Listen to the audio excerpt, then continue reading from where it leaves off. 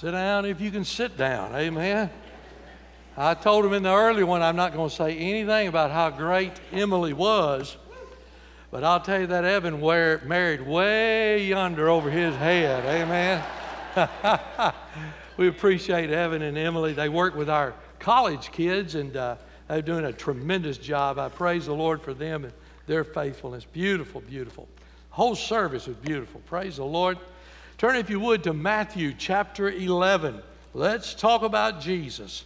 Matthew chapter 11. And as we're turning there, I'd like to say also a thank you to Jason. Brother Jason, you don't see him much now. He's revamped everything on live stream, if you're watching by live stream.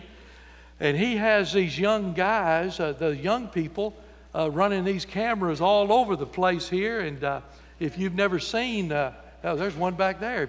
If you've not watched live stream, you ought to watch it. It's a first-class thing. It's beautiful and wonderful. Everything is ironing out. It's been a long haul and a lot of frustrations on everybody's part because equipment doesn't do what it's supposed to do. It's kind of like people sometimes. But I think we've about got the kinks out of it, and it's looking good.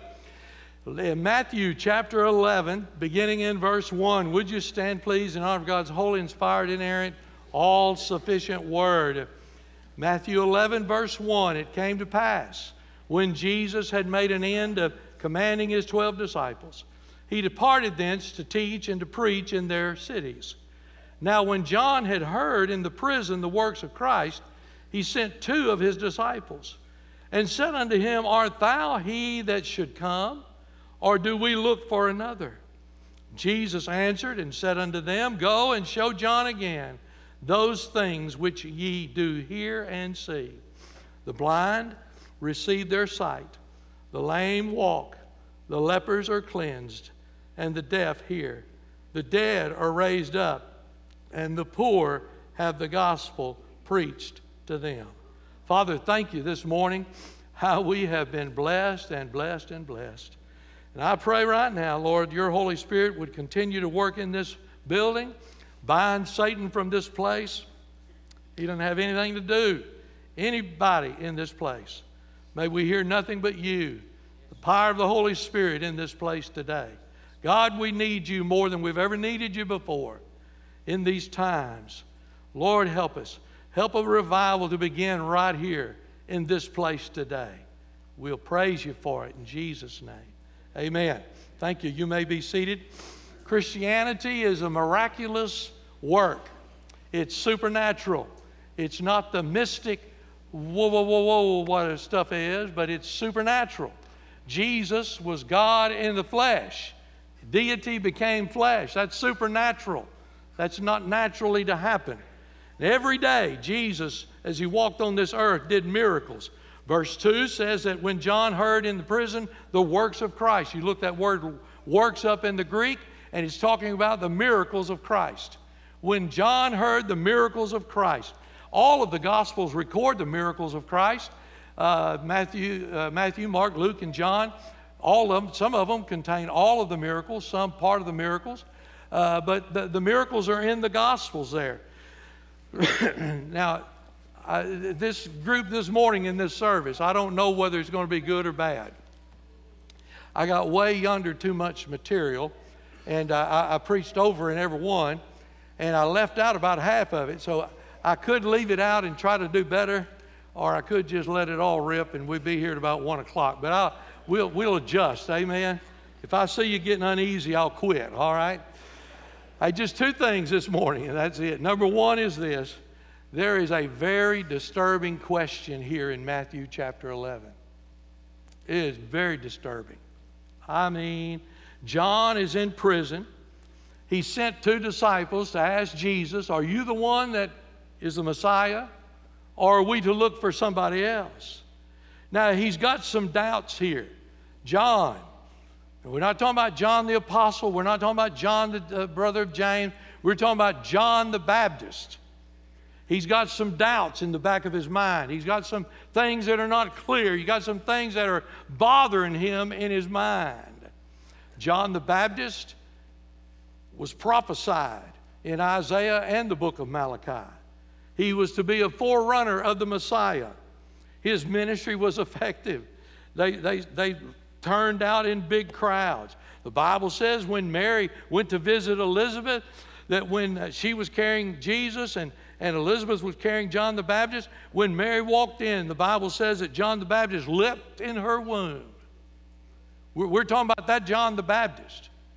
Luke chapter 1 says that John was filled with the Holy Spirit from the womb. His ministry was in open air, and then he preached, Jesus saves. Hell is hot, heaven is sweet, and Jesus saves.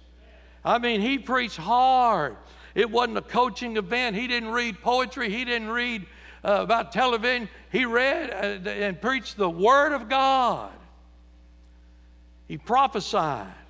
His dad was told by an angel that John would be the forerunner of Jesus, the Messiah. He saw the blessing of God on his ministry. Thousands of people were saved. Thousands of people repented and were baptized. John was baptizing them in the Jordan River unto repentance. And he looks up one day, and here comes Jesus. Jesus said, I'm here to be baptized. And John said, oh, no, you got this wrong. I don't need to be baptizing you. You need to be baptizing me. And Jesus said, no, that's not what the prophets said. That's not what the Word of God says. So he baptized. Can you imagine John in the book of Luke, the book of Luke it was, I think. Luke says that as John baptized Jesus, the Bible says Jesus in Luke was praying. Our Savior praying. John had the hands on Jesus, the Savior of the world, as he baptized him, as he brought him up. The heavens opened up. The dove flew through representing the Holy Spirit. And the sound from heaven came, this is my Son, in whom I'm well pleased. That's the John we're talking about. And then in John 1, he begins to preach. Behold, the Lamb of God that taketh away the sins of the world. When he's saying that, he's saying this is the one who's going to die on Calvary for your sin. This is the one who is going to be the substitute to carry you from your sinful nation and the wrath of God into the very presence of God. This is the one that is going to shed his blood so that you can be saved. It's going to wash your sins away. But now, he got 2 disciples. And he said, go ask Jesus, are you the one? Or are we to look for somebody else? Now, the commentaries tell different things. Some of them don't ever want you to think that a leader is weak. They don't want to show the weakness of a leader. But I want to tell you something, folks. I'm considered a leader. I'm the pastor of this church. And I want to tell you, I put my britches on one leg at a time, just like you do yours. Leaders have weaknesses. Leaders have strengths. Leaders do things and people don't understand. Hopefully we're doing them in the power of the Holy Spirit, praying to God. And then some commentators just said he really wasn't doubting. What he was doing was wanting to send his disciples over there so that they would not doubt. The Greek word for that is hogwash. He was doubting. He was doubting. He's the one who said, I must decrease and he must increase. Less of me, more of him. My crowd's going to get smaller. His crowd's going to get larger. He's down, if I figure it right, to 2 disciples. And he sends them over to Jesus. Now, let me also cover this. Some people will say that no Christian will ever doubt. If you've doubted, you just need to get your heart right with God. You're wrong. I disagree. He is doubting here, and I'm telling you, people can doubt. Doubting is not a sin. Now listen to me. People get this all confused of doubting and unbelief. Doubting is in the mind. Unbelief is in the heart. Doubting is your mind is just not focused and you're not sure, you're doubting. But unbelief from the heart is evil. And I want to tell you, there's some glorious things here, some great truths here. But the devil will mess with your mind. He'll do everything he can to get your mind confused. You're going to be constantly confronted with the devil, with circumstances, with trials, with tribulation. That's what's happening to John. Doubt comes.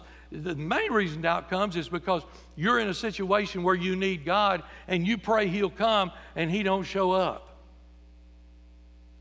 And then the devil whispers, you think God really cares for you? I mean, you really think that God, listen, and then I hear people who are mad at God. Bless God. He's the last one we need to be mad at. Good gracious. John's in prison. He's in the middle of a desert. You know what kind of guy John was. He didn't need no air mattress or no pup tent. He didn't travel in a Winnebago. That dude could sleep standing straight up against a sycamore tree. He was tough. He didn't need all of those things. And yet now he's in prison. And he's looking at four walls. He's been used to being roaming around.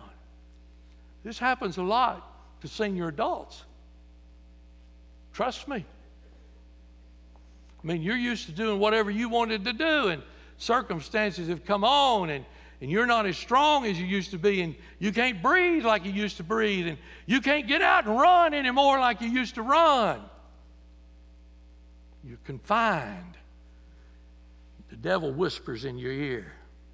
You know, nobody really cares about you. You know the number one group today that are in this situation in America today, the number one, just came out, Lifeway just did it, Barna did the same research, is young women who've just had children. Postpartum and all that stuff, that's a real thing. You young women have been able to go footloose and fancy free. You've had slushes and blizzards and, coffee and, paid $8 a cup for a cup of coffee and all that. You've had life at good. And all of a sudden that baby comes and you're excited. Everybody's excited about that baby. But boy, when mama goes home, and I don't know, some of y'all may have been blessed to have your mother-in-law there, and some of y'all may have been blessed not to have her there. I'm not sure. But when everybody goes home and there's nobody left but you, and suddenly it gets in a routine, and suddenly there's just feeding and then changing diapers. Somebody here ought to shout, praise the Lord for throwaway diapers. Some of you here know what it's like to wash them things every day. Hang them out on the line to dry. My soul. And then the questions these kids ask over and over again. And if you see one more program of Paw Patrol, you're going to pull your hair out. And if you're not careful, listen to me, Mama, if you're not careful, the devil will mess with your mind. He'll say, all your other friends out here are having a good time. I want to tell you, he'll mess with your mind. John knew the Old Testament. He said, I've come to set the captives free. I've come to free the prisoners. Why isn't he setting me free? John is in jail because he never learned how to keep his mouth shut. He could probably keep it shut if it was things were going good. But if sin was there, John's going to bring it out. He's going to tell you what the Bible says. And he walked up one day, met the king, and he didn't say, hail, king, or anything. He said, I want to tell you something, king. You stole your brother's wife. You broke up their home. You broke up their marriage. God ain't happy. He got hacked off. But you know who got hacked off worse than him? His wife. Whew, the vengeance of she was mad. She's going to end up getting his head on a platter. Yeah? And all he had done was just preach the truth. I did what God called me to do, and I'm sitting in there in jail, and Jesus is supposed to set me free. How come I'm not free? He didn't understand Jesus was talking about spiritual, people who are captives of sin, When they repent, they're set free. If you're here this morning, you've never been saved, you're a captive. You're in bondage to sin. And the very thing you think you're enjoying and can't give up is the very thing that's going to be a rope around your neck. Devil's messing with your mind. Faith has retreated. Fear has taken over. And your mind's messed up with doubt. I mean, you know you're going to heaven. You know that. You've been saved by the blood of the Lamb. You know you've been saved. Now listen. The doubting comes with whether or not God can take care of the situation you're in. Is He really big enough to take care of the situation? And the devil whispers there in your mind, are you sure God really cares? And then, bless God, when the doubt is there and he's about got you whipped down, then he throws the guilt on top of that. He said, the nerve of you for wanting to sing in the choir after the way you are? I can't believe you'd even want to go to life group, let alone lead one of them. Wow. And he just continually tears you down, and the doubt's building up, and the guilt's coming on, and it affects our minds and our attitudes, our spirit, even it affects our physical life. Maybe you're sitting here today with doubt and with guilt. I got some good news for you. Some good news. Let me give it to you. Number one is this. When you doubt, you don't lose Jesus. You lose your joy. When you doubt, you don't lose Jesus. You're sealed to the day of redemption. Ain't nobody going to touch your salvation. When you've been saved, washed in the blood of the Lamb, you're sealed to the day. You don't lose Jesus when you doubt. You just lose your joy. Verse 6 says, blessed is he whosoever shall not be offended in thee. That word blessed is a Greek word, divinely happy. Divinely happy if you're not doubting the Lord. You keep going when life doesn't make sense, and I'll tell you there's going to be that joy there. But you stop and you let doubt begin to mess with your mind, and you let doubt come in, you let doubt take over, you're going to lose your divine happiness. So what do you do when you don't know what to do? You quit looking around and start looking up. That's what you do. Get your eyes off of man. Get your eyes on God. You decide that you're not going to believe your circumstances anymore, but you're going to believe the Word of God, because the Word of God is truth. It's the only truth we've got. So when you doubt, you don't lose Jesus. You lose your joy, and that joy can be restored. But the second thing is when you doubt. I love this. I wish we was Pentecostal. Bless God. Somebody would have done taken off. Amen. He's not going to condemn you. He's not going to condemn you. Oh, yes, you are. When you doubt, he condemns. No, he don't. No, he don't. I love the rest of the story. We don't have time to read it. But John sends his disciples. They go over there to Jesus, and they say, look, John is over there in jail, and he sent us to find out if you're the one or if we're to look for another one. Jesus said, I want you to go tell him. You go tell him not what I'm claiming. You go tell him what I'm doing. Whew.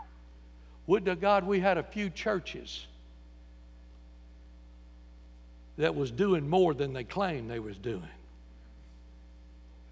Because I'm afraid we got a bunch of us that are claiming a lot of things that we're not doing.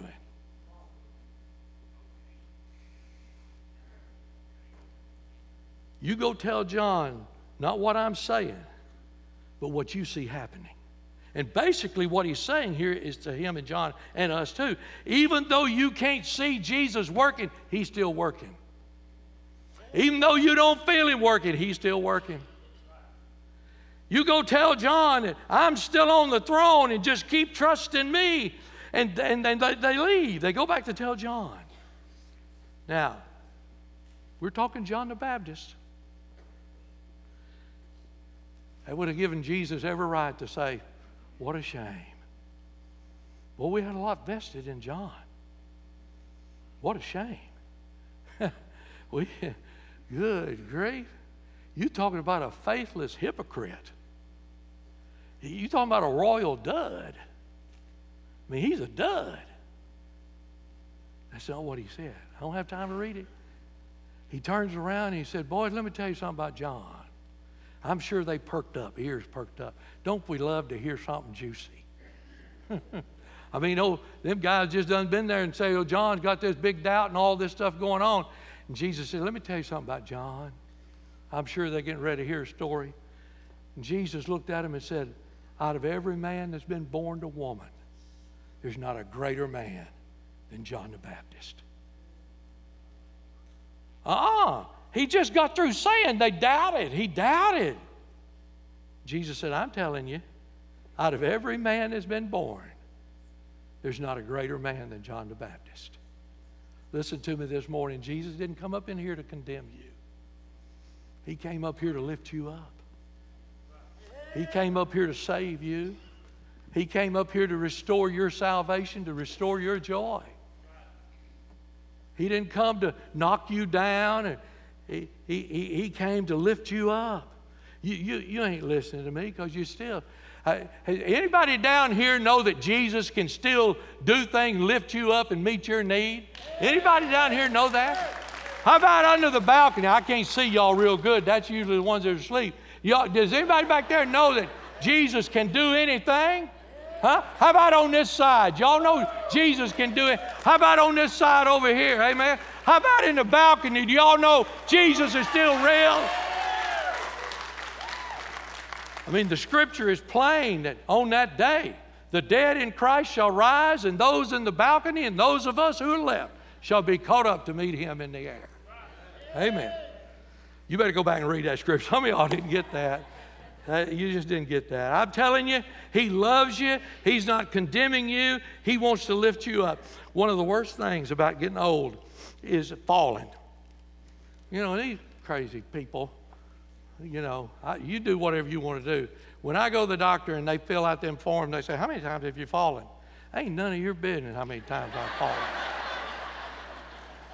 I can tell you this, every time I fell, I got up. But physically, when you fall, I've had some pretty good falls. and what a blessing for somebody to reach down and pick you up and help you up. That's a blessing. Oh, whew. Can you think when you've as low as you can get and you've got doubts and you're frustrated and you don't think nobody cares and nobody loves you, and the hand of Jesus reaches down and grabs a hold of you and he picks you up? Woo! Glory to God. He don't condemn you. He don't say, you idiot, you shouldn't have done that. He restores you. It's the kind of God we've got. I got to get on to number 2. It's 11:50. There's a question here. But the second thing that's here, there's an answer here. Why are these miracles happening? I'm just going to have to abbreviate because I'm out of time. Verse 5 says that the blind receive their sight, the lame walk, the lepers are cleansed, the deaf hear, the dead are raised up, and the poor have the gospel preached to them. That's some kind of day in the life of Jesus. Miracles have a fourfold purpose in the Word of God. And you got to be able to understand this. You know, and I don't have time to explain all of it. The first thing miracles are for is to credit the ministry of Jesus, to validate the ministry of Jesus. Jesus is deity in the flesh. And his miracles validate that no one else can do this. Now listen to me, I've had the crud for 3 weeks. I've still got something in my throat. It won't get out. I don't know what it is. And I've taken medicine, and I've prayed, and you've prayed, and all of those things help. But I want to tell you, God has not done a miracle to clear my throat. It's been medicine and doctors and prayer, and I believe in all those things. These miracles here are not some headache that somebody had and say, oh, well, God, heal me from my headache. These are miracles that you can't do. These are miracles that are only supernatural. These are miracles that no man outside of God can do. When you're talking about the blind receive their sight, here's a guy that 20, 30 years been taking him out to a corner there, and he sits there and he begs and he's blind. Jesus walks by, puts a little mud on his eyes, said, go down to the pool of Siloam, wash them off. Suddenly he can see. Now, people in town have met that guy down there day after day after day. They put money in his little pocket every day. Some of them, maybe not every day, but occasionally. And now suddenly, he can see. That's a miracle. That's a miracle. The lame are made to walk. You're crippled and you can't walk. But Jesus touched him and healed him. In fact, he told the guy on the side of the road, pick up your bed and go on home. Can you imagine what happened when that guy went into the house and knocked on the front door? And they opened that door and there their daddy was standing there at that door? Well, how'd you get here? Well, I walked. You can't walk. Oh, yeah, when Jesus comes in and does a miracle, you can. You can. The lepers are cleansed. Those are the ones that had to stay outside saying, unclean, unclean, unclean. Jesus healed them. The deaf can hear. The dead are raised up. You can't do that. We're talking about Lazarus. We're talking about Jairus' daughter. It's not humanly possible to do that. This is a miracle of God. And it proves that Jesus is real. And then the poor have the gospel preached to them. That's another miracle of God. Only God can do that.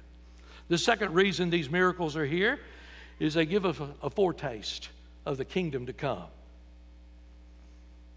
God's kingdom is glorious. It's going to come. It's going to come. Hurricanes, my.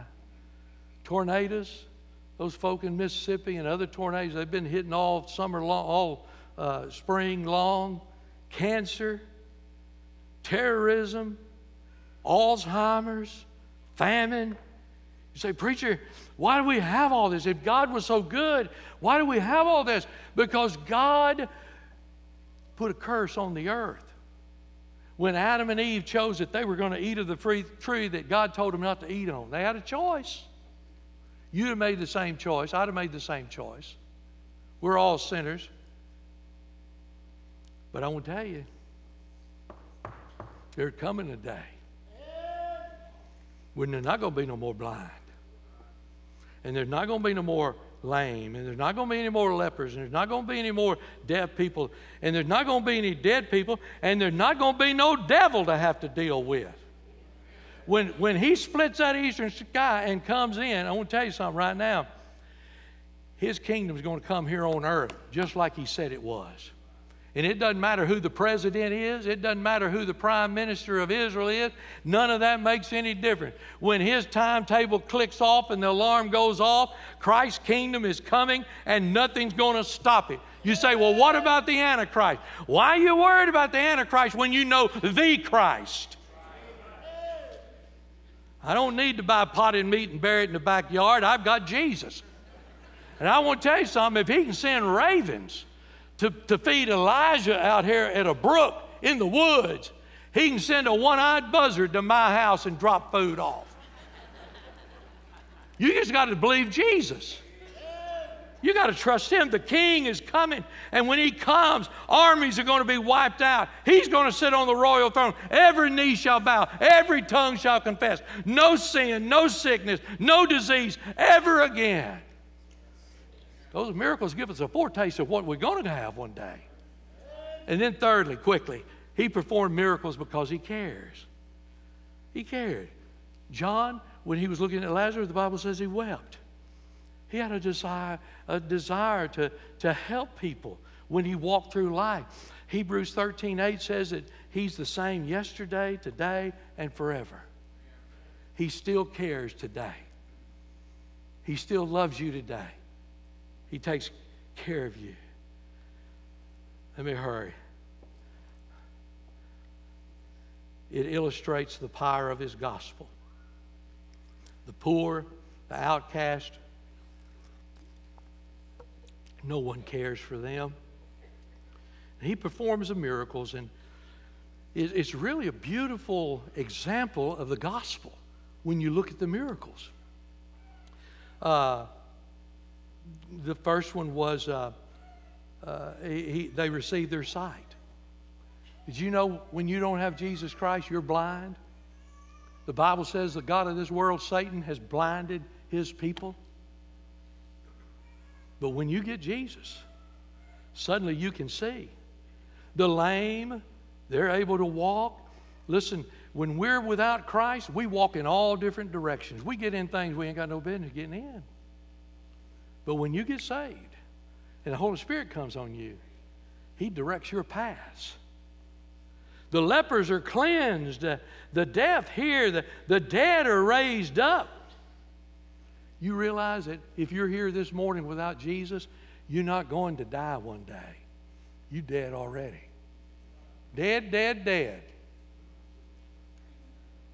But oh, when you let Christ take over, He breathes life into you. Suddenly you're alive through the power of the Holy Spirit. And then He said the poor receive the gospel. Wow, He does the impossible. It illustrates the power of the gospel. Let me just give you two things and I'm through. Number one is this: God's power is sovereign. He's still able to do whatever He wants to do this morning. He can use you. He can do divine miracles. He can do anything He wants. God is sovereign.